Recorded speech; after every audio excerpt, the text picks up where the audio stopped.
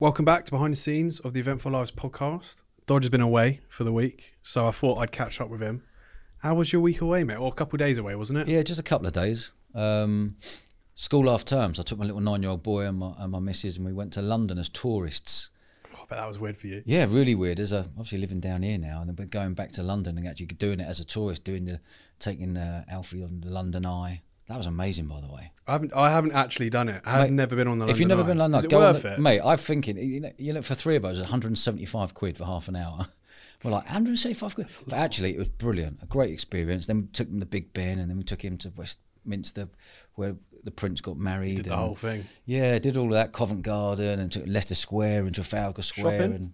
No, not really shopping, mate, but took him into Hamleys and all the stuff that... Oh, Hamleys as a kid, by the way, is the best. But as an adult, mate, I was like, mate, get me out of here. There's like 5-6 floors. I was like... They have people out at the front as well, like singing and trying to get you in the shop as well. It's stuff, a right pain. But a wicked couple of days. Literally got back today. Nice couple of days. Yeah, good food. Good food. You go out for any meals? Yeah. Went out to some nice food in Covent Garden and went through Soho and... Yeah, Chinatown and... Wow, you've literally done the whole of London. Done a lot, mate, like a proper tourist. And do you know what I have to say? As a Londoner going back, I didn't feel 100% comfy. Really? Yeah, I didn't. I think it's because you're doing the tourist thing. You're talking, it felt so packed. Everywhere I went was packed. Half term of as people, well. of tourists, of people. And I'm just thinking... Of all the nutters out there, something could just happen, and what would people do in the city? It was going through my head, and I was looking over my shoulder and seeing who's who. And yeah. Growing up in London, how much has it changed? How many years ago now? Well, I've spent most of my life in London until moving down here, But you wouldn't have been doing that when you were younger? No, I wouldn't have done the whole tourist route. But I remember when I was in London in my teens and 20s and whatever, I only went to London at night. You go clubbing and partying and go to that club and go to that bar and you boot around in taxis here and there and everywhere. Actually going there in the daytime, walking around, and as a tourist, and showing my little boy all the old clubs we used to go to. Ministry of Sound? There used to be a club down there. There was a club down there. We used to go to that club. I can't remember the names anymore, but the clubs are still there, but all the names have changed. It must have been really weird for you was. as well. And being with the family this time instead of like in your 20s going nightclub. Yeah, mate, it was quality. Yeah, do you know what? I enjoyed it. And we based ourselves in Mayfair, and it was just a nice location to boot around in Knightsbridge and Chelsea. We did so much in a couple of days. It was good. I'm glad my little boy's experienced London now, proper Londoner. Apart from going to West Ham up there, but that's his. Yeah, it's good, man. We didn't have the best result, but we'll move on from that. Keep that quiet. Yeah, move on. Yeah, the rugby was quite good last weekend. Oh fucking mate, I was gutted, mate. Yeah, gutted. I mean for you, yeah. Gutted. England all the way beating South Africa in the semi-final of the World Cup all the way until the last few minutes and stuff. Gutting.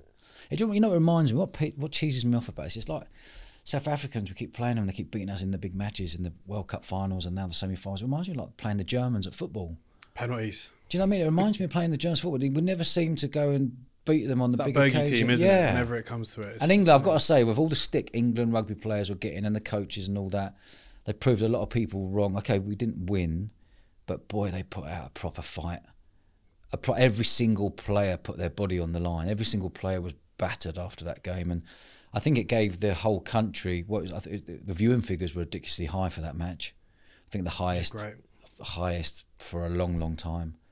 And they put a proper show in, and it's a shame they've got to play another game this weekend. It's like the third and fourth playoffs. It's that horrible one. It's that horrible cup that no one wants to play in. You haven't won. You haven't got to the final. You're playing for third. You're playing for a bit of pride against Argentina. So I do feel like the sport's growing though.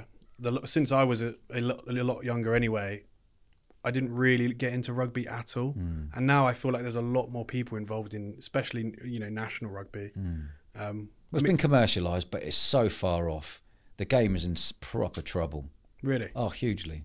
Huge financial trouble. We lost 3 Premiership clubs this year. Really? See, I'm not in the rugby world, so I don't really know. They've gone. How do they disappear? What, financially? Money. There's no money. I got asked to come and have a look at buy Gloucester Rugby Club. I won't go anywhere near buying a rugby club in my life, ever.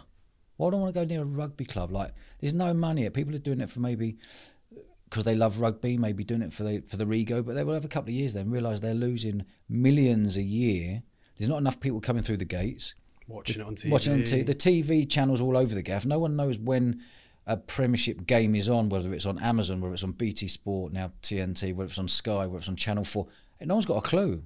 Wow, I didn't even know this. I didn't know it was in this much of a state. Yeah, it's in proper state. Agents aren't earning enough. Agents aren't 5% on the players' salaries. Average, the player salaries aren't big enough. They're not big enough. So no one's earning. Everyone's on the RFU at the moment. It's probably why the England squad is probably the only bit that gets a bit of commercial success, is because it's not tied to a club. It's just the nation. Yeah. It's a shame. It's a shame. But going back to it, really proud of England. Really proud to be English that day, and really proud at how well those boys done. From every player in that squad, you could see in their eyes the glint in their eyes. You see like Manu Tuilagi warming up, like going into the tackle pads against Vinopola. You can see it. Someone's taking a camera shot of it. They were up for it. They had to prove the country wrong. They had to prove the press wrong, and everyone jumped on their backs. And again, what cheeses me off is the press. They're so freaking negative in our country. The idea is that we want to get behind our team to win the World Cup, not to every single angle, having to go at the coach, having to go at the players, having to go at everything. It's like the football back in the day, really. I know recently the press has been a little bit better with some of the England footballers, but Harry Maguire still gets it a fair bit, and rugby teams seem to be getting it now. Just annoys me. I don't watch the news, but if you turn on the news, it's like neg. No wonder the whole country's in fear. No wonder the whole country's feeling negative, because the whole press are just putting negative vibes into everyone's minds. It's one of the first things I learned about you is that you never watch the news, because you said if it's important, someone will tell me. Yeah, agree. Yeah, it's very very true. Yeah. We've also had a little bit of sad news this week as well. Massive friend of the podcast, Dave Courtney. Yeah, very sad. Sadly passed away. Took his own life a couple of days ago. Suicide. Very sad. Super, super sad. But what a character. Yeah, what a character. What a great... To me, he was really kind to me, warm-hearted. I can only speak on my experiences, and he was a proper good bloke, and he did what he wanted to do. Even at the end.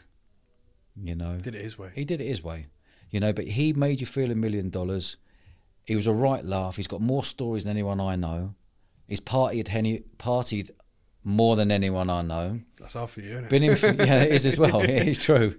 He's a couple of generations above me, but yeah, we had a lot of respect for each other.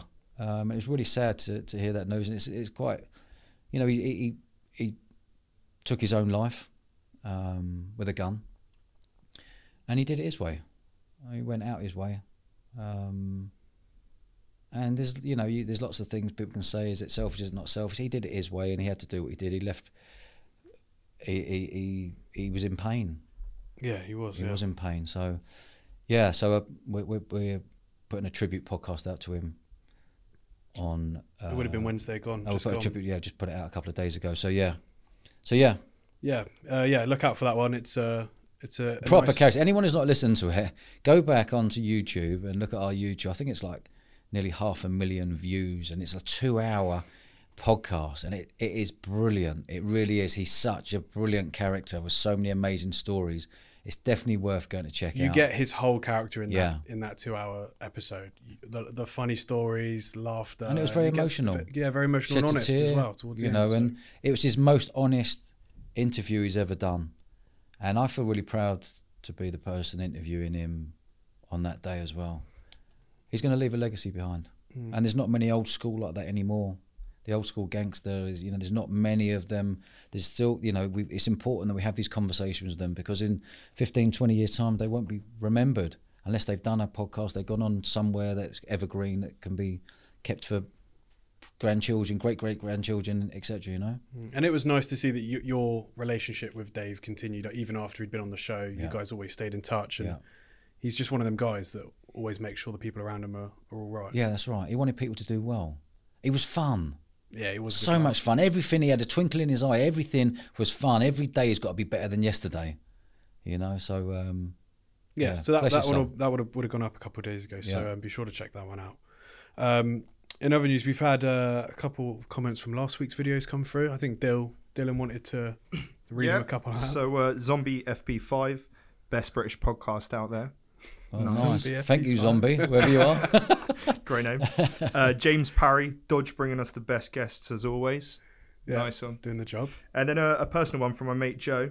Listened to Joe Rogan previously, and since finding this podcast, Dodge is 10 times the better interviewer. So Whoa, there's some good ones. look at that, mate. Very kind. Yeah, the comments are always really, Very really, really kind. nice. Yeah. Again, the comments on YouTube, love reading them. We read all of them, by the way. If you leave comments on YouTube, we personally read all of them. The community section is also a massive part where we're really involved in as well on YouTube. That's an amazing section, that is, It's cool, isn't isn't it? Yeah. I don't think enough channels, in all fairness, use it enough. Yeah, I agree. Because it's a really good way of, if we want to let people know some stuff, or if you want to express your thoughts on whatever, or do a poll or a vote or get people's opinions, you just whack it on YouTube community, and within an hour of stuff, you've got ridiculous amount of people, loads of comments and votes, and it's yeah. like, why aren't people using this? Because it's such a nice way to interact with the community we've built. So basically, anyone listening, if you go onto YouTube and go onto our channel, you can actually scroll across, and there's a little section that says community. And that allows us to talk to everyone and reply to everyone and put photos up and, like you say, do polls. And yeah, it's really good. Yeah, it's good. You got any plans for the boxing match on Saturday? I'm looking forward to the fight.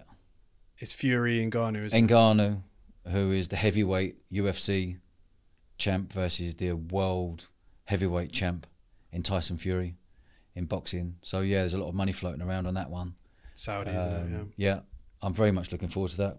I'll be watching it, Yeah. 100%. And Ngannou's got a chance, of course he has. But so did Dillian White, and so did Derek Chisora. Everyone's got a chance against Tyson, but it'd be intriguing. Yeah, we'll have to find out and see. Yeah. And who else we got coming in soon, mate? Mate, we got the legendary Marcus Redwood coming in. Marcus is coming back. Mate, he's coming in for a part 3. Wow. Is that maybe the first part 3? Well, we've only done a couple of part 2s before. Obviously, Courtney was one of them. No, he wasn't. Dave's been in twice. Dave's been in twice, yeah. But yeah. Marcus Redwood's coming in for a third part time. 3. Anyone listening out there who hasn't checked out Marcus Redwood, check him out on Apple, Spotify, or on our YouTube channel. He's got 2 so parts. funny. Mate, he's got the most amazing stories. He comes in with this big black book of stories, and he whacks it on the table, and Dodge goes, "Oh God, we got a lot to go through." And it's because he's got so many stories, and he has lived such an eventful life that he's coming in a third time, because everyone seems to enjoy listening to him speak, because he's just so. He's real. Yeah, he's so real. And he's honest. real. He's been working on the doors 40 years. He's been there, got the T-shirt 10 times over, seen everything that needs to be seen. Naughty stories, funny stories. He's a great character, and I've become good friends with Marcus. Yeah, he's It's really weird thing, the whole podcasting thing. It's like you get someone on the show, and then they've told you their whole life story in like 2 hours, hour and 45. There's not many people they tell that to, if any. I agree. You feel like, even though you've just met them, and even for me sitting on the producing desk, like I haven't even spoken to them for that hour and a half, 2 hours, and I feel like I know him so well. Yeah. I'm sure the same for the listeners that listen to him. You feel like you actually know this person, and for you who are actually engaging in the conversation, I can imagine afterwards it's really bizarre. We've done 170 odd episodes, and anyone and everyone has been on, you end up staying in contact and becoming like friends. You build this bond, which is one of the beautiful things of podcasting, which I never knew about. No, people probably don't really know about that either, to be fair, because that is generally, from your point of view, what happens. Yeah. Your phone book must be quite full. Yeah, phone book is I'm not short of contacts, put it that way, over the last 30 odd years in business and stuff, but having the 170 odd people coming on, we should do a whole episode just on podcasting and the feeling you get and what happens and the holes you can go down, the rabbit holes you can go down, the do's and don'ts. The process from start to finish, really, from booking a guest. I'd love to do that, because it's bread and butter for us, isn't it? It's what we do day in, day out. So, yeah, that'd be really, really cool, mate. Quality. Wicked. All right, we'll catch you next week, mate. Nice one, Josh. All right, cheers, mate. Take care, bud. Bye, mate.